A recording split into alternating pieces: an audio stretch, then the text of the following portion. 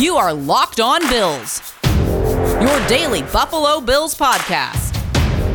Part of the Locked On Podcast Network, your team every day.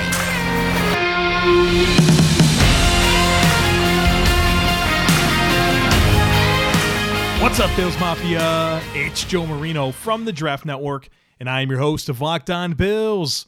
Today's episode is brought to you by Built Bar. Go to BuiltBar.com and use promo code LOCKEDON, and you'll get 20% off your next order.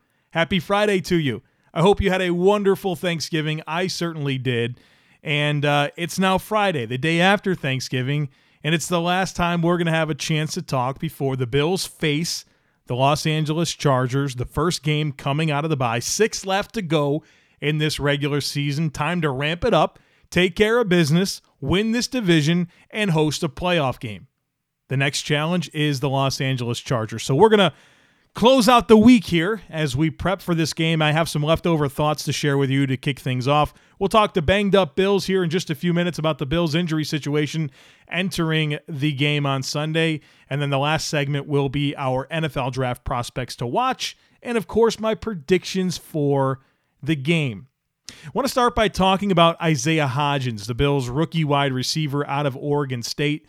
A lot of people were pretty excited about this guy and what he can bring to this offense in terms of size and ball skills and maybe that big slot type player. And then, look, he was put on injured reserve right before the start of the season, and we haven't seen anything from him. But the Bills have now designated him to return from injured reserve. So what does that mean? Well, they have 3 weeks to activate him, or he's out for the year. But they do have a 3-week stretch here that he gets to practice and be part of what's going on with the team. And what I think it really comes down to is this is kind of an evaluation period for the Bills to get a look at Isaiah Hodgins, if nothing else, to give him 3 weeks of practice before they shut him down for the rest of the year. The reality of the situation is I think he has a very uphill climb to actually get on this roster, because you have the 6 guys that they've had on the roster all year, plus 2 pretty doggone good players on the practice squad in Jake Kumerow and Duke Williams. So for me to believe that he's going to unseat somebody above him, whether it's one of the 6 rostered guys or the 2 on the practice squad, I kind of find that hard to believe. I think this is about giving him 3 weeks of practice time before he shuts it down and gives it a go for the 2021 season and see what happens under different circumstances. So I think this is about giving him 3 weeks to practice. If something happens, right, somebody gets injured and you need a receiver and you have to elevate a guy, or you want to just put Hodgins on the active roster, you can do that and have a look at Hodgins, but I don't think I have much faith that he's actually going to be on the roster at any point this season. The next thing I want to talk about is this Mitch Morse thing. Coach McDermott, after the Cardinals game, was asked about Morse and him not starting in that game despite him being cleared to play. And Coach McDermott said, look, we had some momentum with the previous group, and they kept Feliciano at center, Brian Winters at right guard, and Ike Bacher at left guard. And so winds up being the group that plays against Arizona, and the Bills lose that football game, and for a number of reasons, and I think one of them was that they weren't able to run the ball with the type of consistent success against an Arizona Cardinals defense that had struggled to stop the run all year. So it was disappointing. Kind of whenever the lineup initially came out and you saw that Mitch Morse wasn't playing, I started to think, well, maybe this is just about giving him some more time to come back from that concussion. Despite him being active for game day, the fact that he was coming off of his 5th documented concussion, maybe you just think, well, give him a little bit more time. We got the bye week coming up. These middle 3 have been okay the last few weeks, and we'll get him back in the lineup after the bye. But when Coach McDermott was asked about it this week, coming out of the bye, he said, we'll see. He's in the mix. We feel good about a number of the guys up front who are getting healthier now, finally. It's been a while since we've had a consistent lineup, so we've got some guys and then some options available to us, Mitch being one. I'm confused, folks. Mitch Morse is one of the best 10 centers in the game, for sure. How do you not have a path to him being one of your starters? How is he not the obvious starting center with Feliciano at right guard? And really, who cares about left guard? If Cody Ford's healthy, roll him out there. Ike Bacher, sure. Brian Winters, whatever. But how do you not roll with Mitch Morse at center? I have no idea. It's inexplicable to me. I'm a little nervous. I think that's where I'm at right now. I'm nervous about McDermott's comments because I thought he was entrenched as the starting center. Now, I'm going to go into panic mode if we see this offense take the field against the Chargers and Mitch Morse isn't on the field. That's when I'm going to really push the panic button. And I'll have all kinds of questions about this team's ability to evaluate interior offensive linemen. So we'll see. Obviously, the game will be played. But I'm going to have some questions if this interior offensive line doesn't perform well and we look at Mitch Morse being really actually benched. We look at Quinton Spain being shown the door. We look at what's happening with Wyatt Teller in Cleveland with the Browns becoming one of the best guards in the game. And the Bills packaged him and sent him away, which at the time seemed like a really good move. And I don't think it's fair to come back and critique that move with the benefit of hindsight because knowing what we knew then, we thought it was a good deal for the Bills. But they're the ones that are around these players, evaluating them every day, should have some type of an understanding of what they could develop into. All we knew was that Wyatt Teller was probably going to get cut, and the Bills were able to get a couple of mid-round draft picks back in exchange for him. And we thought, wow, great deal. But Wyatt Teller is a stud.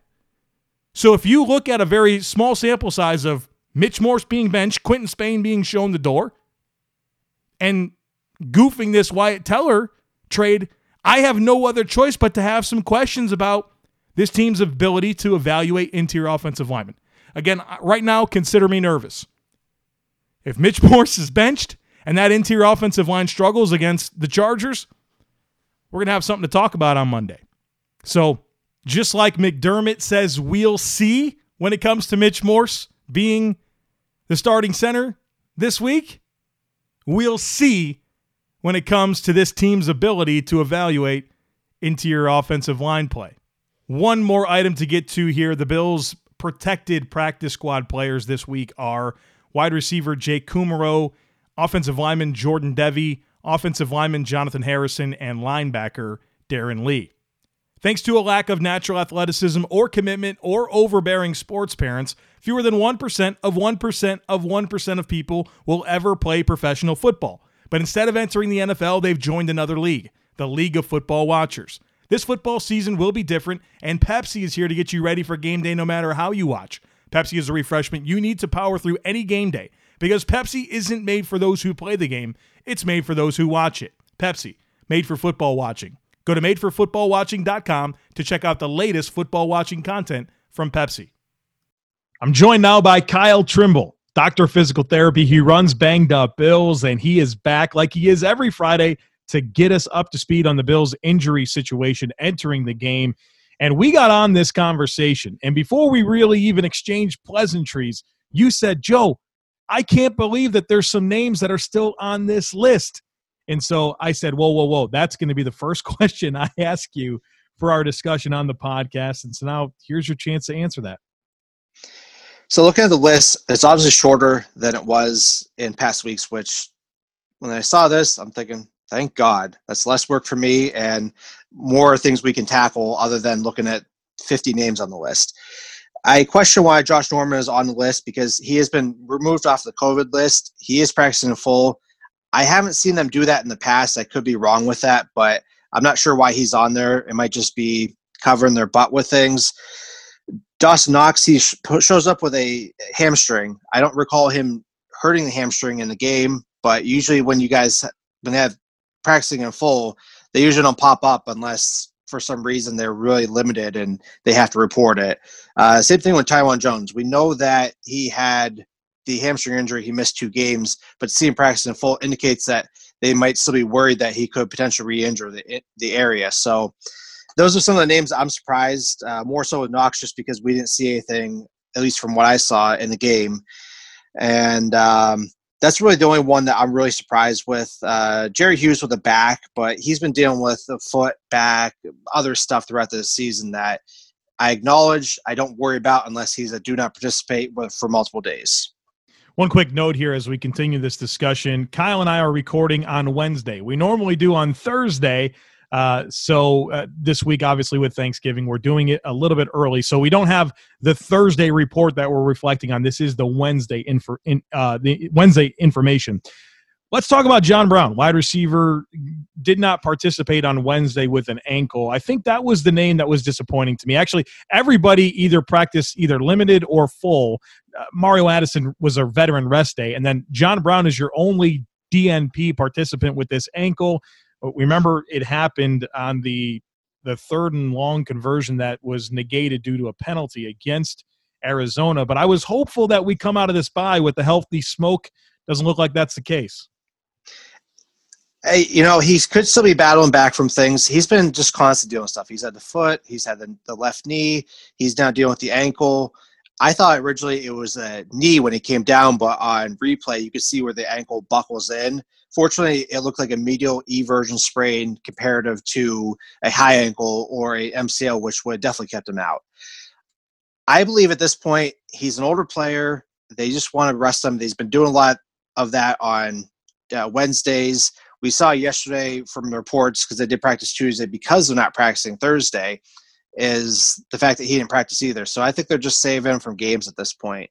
The reason why I think that he's going to be okay to play on Sunday is because I had a follower on Twitter. Her name's Stacy. She reached out to me and said, hey, check out Instagram. And there's a Dr. Reef who I've become familiar with, at least following some of his work, but he goes around and trains the athletes and has some of the different crazy videos we've seen with the different dynamic exercises. But they have John Brown on his right ankle, which he injured, on a Bosu ball, which is a half of an exercise ball, balancing upside down on it, working around a medicine ball around the Bosu ball. So this is high level balance stuff. And on top of it, the guy is tapping the ball to really throw him off his base. So he's working on the ankle. He's shown good stability through it. He's doing a lot of dynamic things to the ankle to get stronger. So is he still limited? Is he still dealing with the healing process? Absolutely.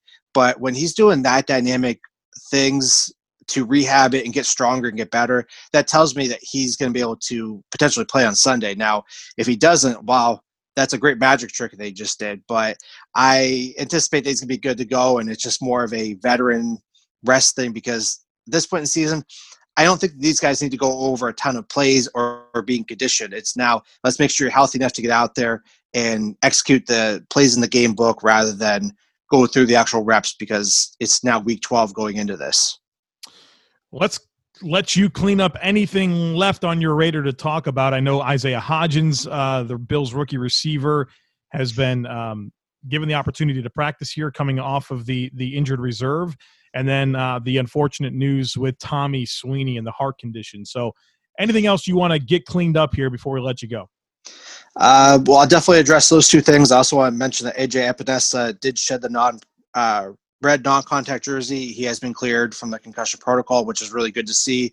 He didn't miss any games. But then going into Isaiah Hodgins, right now I'm not reading too much into it. I thought he had suffered a rotator cuff injury.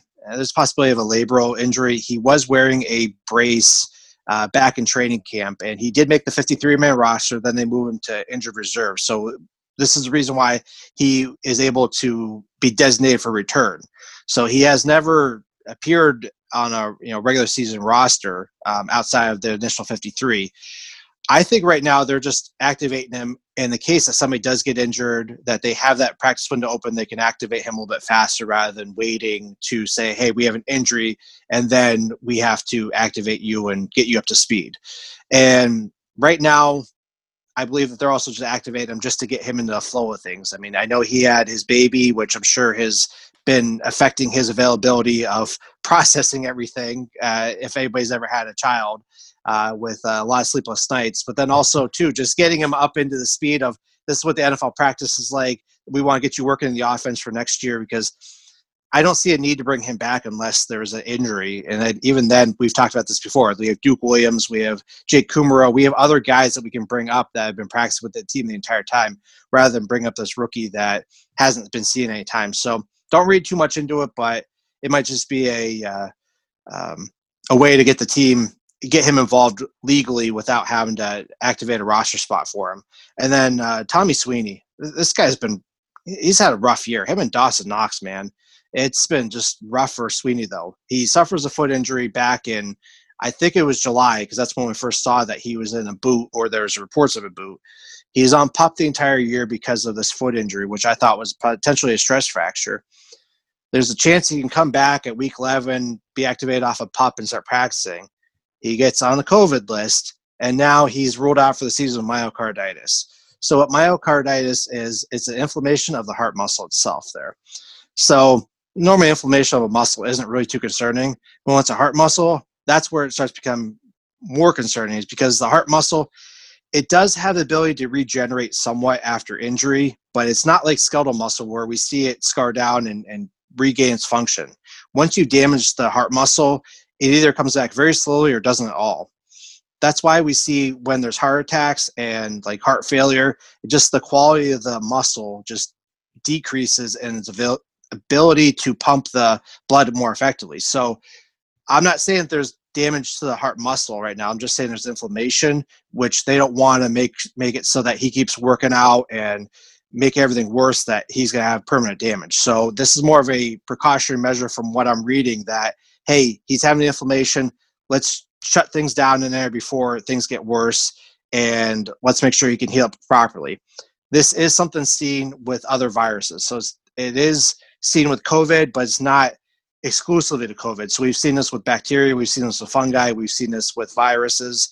So it's just an unfortunate side effect of some of those conditions, but the team's doing right by him, saying, let's shut you down. I'm glad the cardiologist caught this rather than him trying to return and suffering further potential damage down the line. So, the hope is that he's going to come back for 2021 healthy, and he can get past all this stuff and, justify his spot on an NFL roster in 2021. That's why I love talking to you, man. There's no way I could deliver the insight that you just did on that Tommy Sweeney situation, obviously the insight on John Brown. Every week, man, you bring it. I really, really appreciate it. He's Kyle Trimble, Dr. Physical Therapy. Follow him on Twitter at BangedUpBills. The website is bangedupbills.com. Hope you had a great Thanksgiving, and I always appreciate your time, Kyle. Thank you, Joe, and happy Thanksgiving to everybody in Bills Mafia. Let's talk about some NFL draft prospects for you guys to pay attention to on Saturday as you watch college football with an eye towards the NFL draft, and more specifically, an eye towards players that fit the Buffalo Bills that I think could be reasonable targets for them. And you guys can get your eyes on them this weekend. So let's start off like I've been doing. I like to give you one player in each time slot. So we'll have a 12 p.m. player, a 3:30 player, and a 7 o'clock player. At 12 o'clock Eastern time on the ACC network, you can watch North Carolina State play Syracuse. The attraction here is Wolfpack defensive tackle Alim McNeill. He's 6'2", 320 pounds. He wears number 29.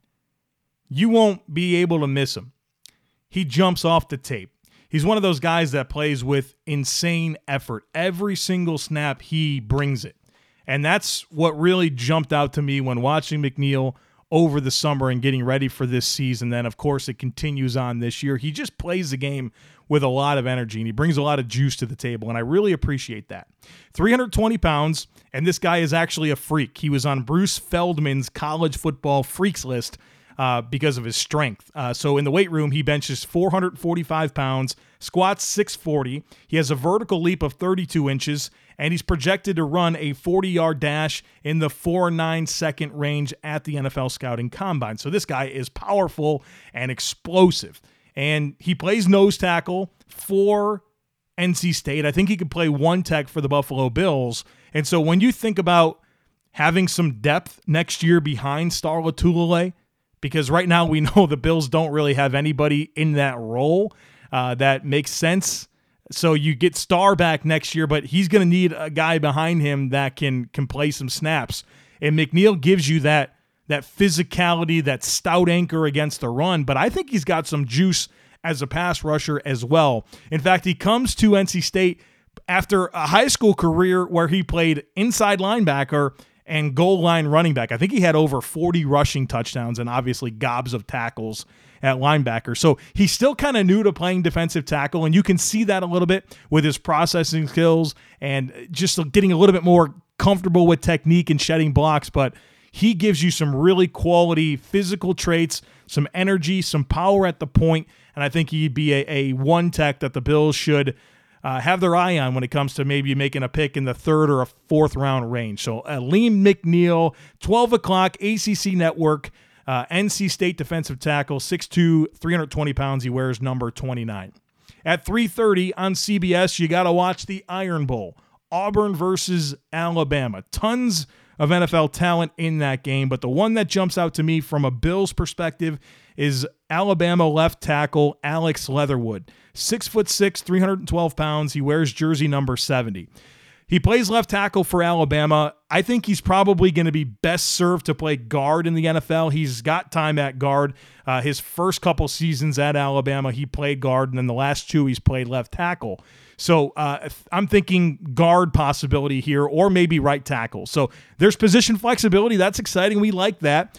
But he's a physical, powerful dude. And I think from a prototype perspective, from what we've learned about the Bills and the offensive linemen that they like to bring in, they like long, physical guys that bring an edge to it. And I think you'll see that in Leatherwood, a very enthusiastic guy when it comes to working into contact and running his feet and moving bodies at the line of scrimmage. But, he's got a stout anchor, and he doesn't want to allow guys to compromise the width of the pocket that he's responsible for setting. So he gives you that length and power and enough mobility there. So I think he makes sense from what we know about the way the Bills value offensive linemen and the traits that they bring, but also that position flexibility and that he's a guy that has a nice resume of consistency in the SEC. So I think if the Bills were to be in need of an offensive lineman in the 2nd round, if they're unable to bring back Darrell Williams and John Feliciano, they're going to need offensive line help. Leatherwood's, the way he's slapped together and his position flexibility makes him a very logical target. At 7 o'clock, turn on ESPN. LSU versus Texas A&M. The attraction here from the Bills' perspective is linebacker Jabril Cox, 6'4", 231 pounds. He wears number 19. It's his first year at LSU. He leveled up. He's been a very, very, very productive player at the FCS level for North Dakota State. I mean, just splash play after splash play at North Dakota State, conference defensive player of the year, I think the last 2 years there.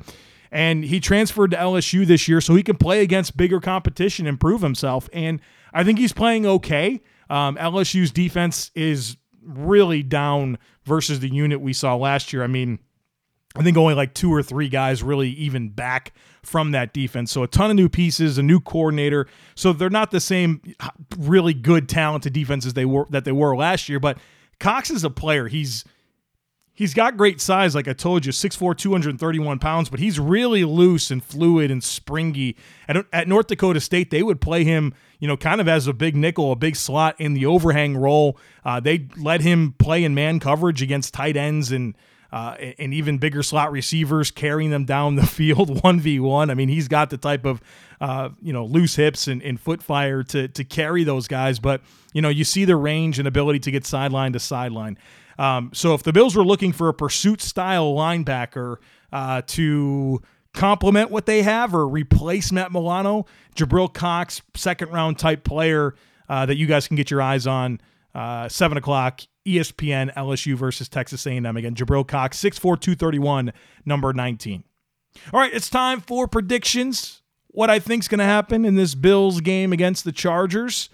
I've got 5 of them for you. Number 1, the Bills will average 4.5 yards per carry running the football. And that's a half a yard better than they normally do. They average 4 yards per carry so far this year. I think they can average 4.5, if not more, against the Chargers.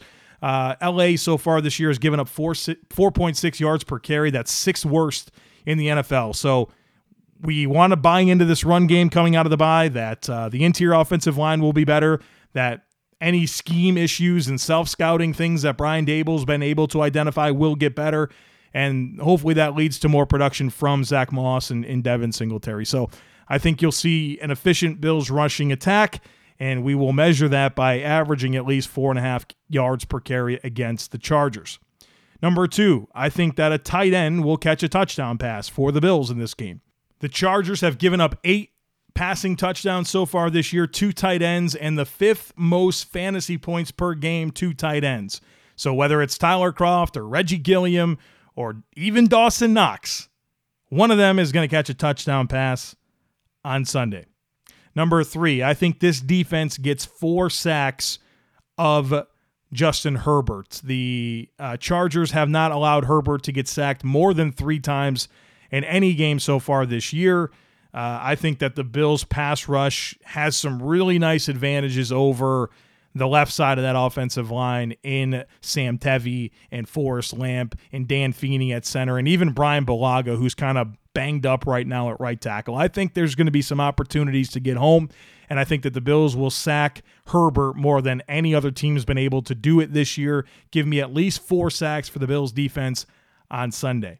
Number 4, I predict that Justin Herbert will not have 300 yards passing. He will have under 300 yards. So far this year, in 9 starts, his first 9 starts in the NFL, he's averaging 300 passing yards per game. He's eclipsed 300 passing yards in 5 of his 9 starts.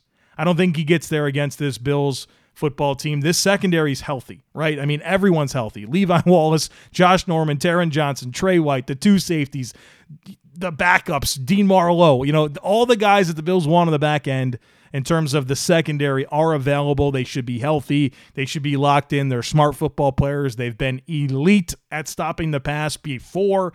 And I think this is a game where the disguise components of what the Bills are typically able to do with their guys when healthy will show up, and I don't think Justin Herbert's going to dice up the Bills secondary like he has other secondaries this year. So Justin Herbert does not get 300 yards on Sunday. Number 5, do I think the Bills will win? Damn right I do. I think this is the first game, and what I'm really hoping is this statement stretch of games leading into the postseason where the Bills put that damn flag in the ground and say, this is our division, we're running away with it, and it starts by winning this football game against the Chargers, taking it one game at a time, beating some big-time teams on big stages. They'll have that chance coming up here against the Steelers, even on the road Monday night against the 49ers. You're going to be playing primetime against New England.